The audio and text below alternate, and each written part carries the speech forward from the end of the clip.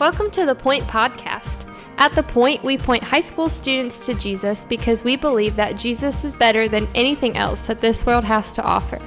We hope that this podcast is an encouragement to you in your walk with Christ, but that it does not replace the time you're already spending with the Lord. Thanks so much for listening, and here's our awesome high school youth pastor, my husband, Justin Kinley. So today we are in Psalms 4, and this is how Psalm 4 reads. It says, "Answer me when I call, O God of my righteousness.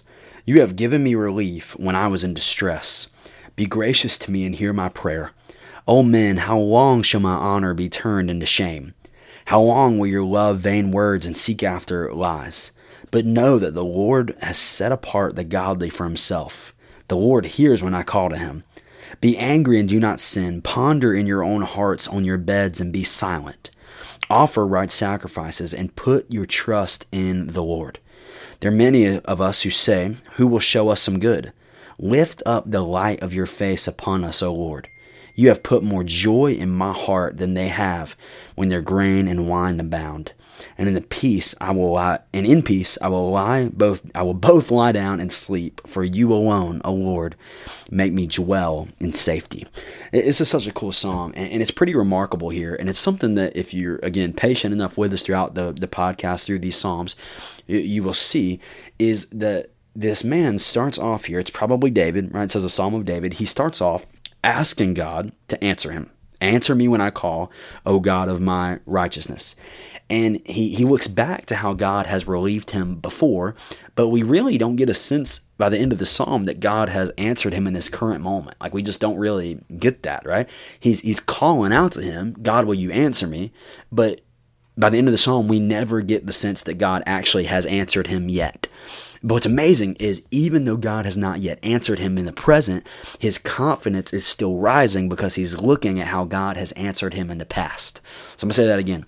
Even though how God has not yet answered him in the present, his confidence is still escalating and still rising because in the midst of him asking God to answer him, he's reminded about how God has answered him in the past. And a theme you see in the Psalms quite a lot has been praising God even though he hasn't delivered you quite yet from your current situation. It is giving God praise even though you haven't seen him relieve you from the current stress that you might be in.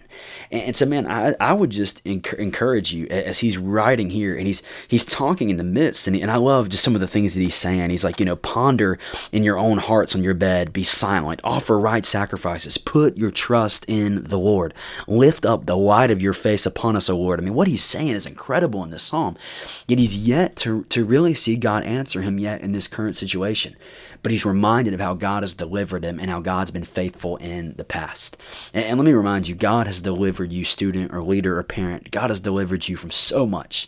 I mean, you're breathing right now.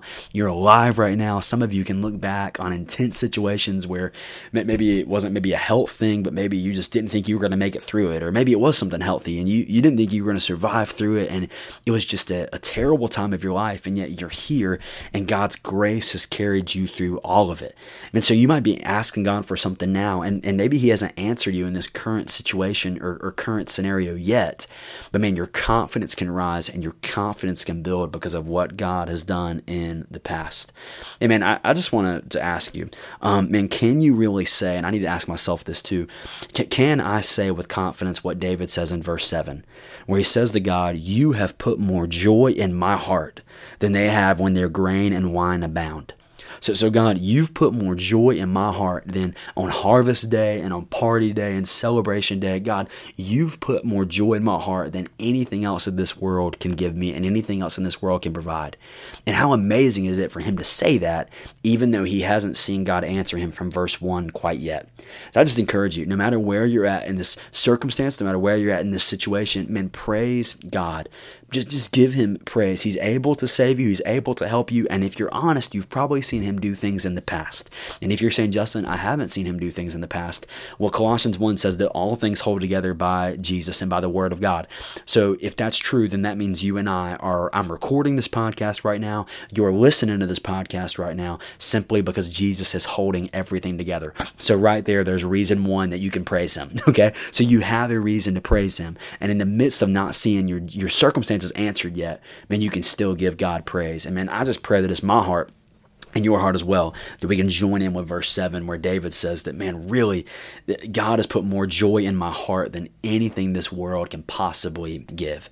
That's what I want to be able to say about what the Lord has done in my life, even while I'm waiting for him to answer maybe a specific prayer or to deal with a certain situation. I want to praise him because of the joy that he's put in my heart. Thanks so much for listening. The Point is a ministry of First Baptist Church Indian Trail for high school students. We offer life groups every Sunday morning at 8, 9:30, and 11 o'clock, and we meet on Wednesday nights at 6:15. For more information, you can go to our church's website at fbcit.org.